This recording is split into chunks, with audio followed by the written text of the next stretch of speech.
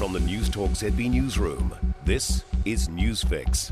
In this update, there's hope the price of petrol and diesel will come down as New Zealand and other countries release emergency oil stocks.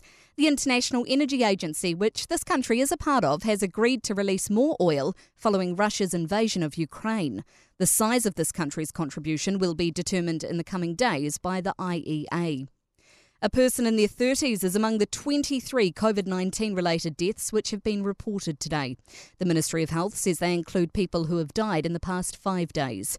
There are 678 people in hospital with 30 in ICU.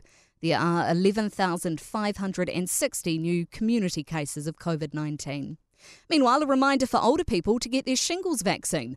Cases of the disease are on the rise as COVID-19 weakens people's immune systems. Those over 65 can get vaccinated against the virus for free. Further humanitarian support for Afghanistan is on its way from New Zealand.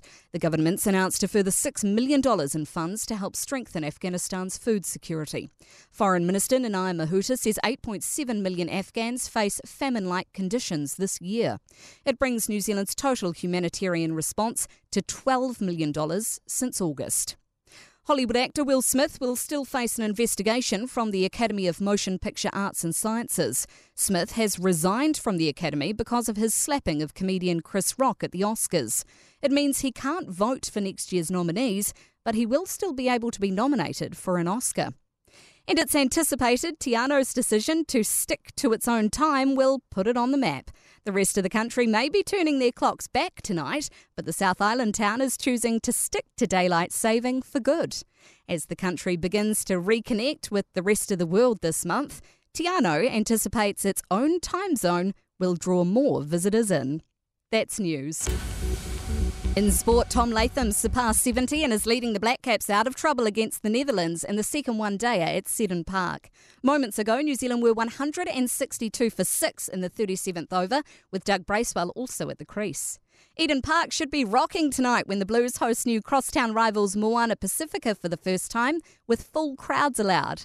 The island side lost in their first ever meeting on Tuesday at Mount Smart, but Blues forwards coach Tom Coventry was impressed by the Moana fans' full-throated support.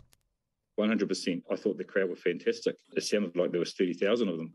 And they support their team through the highs and the lows, which is really pleasing. They're excited about the journey that they're on. You know, they've been led into this competition finally after many years of knocking on the door. Kick-offs at 7:05. That's sport. I'm Katrina Bennett. For more news, listen to News Talk ZB live on iHeartRadio.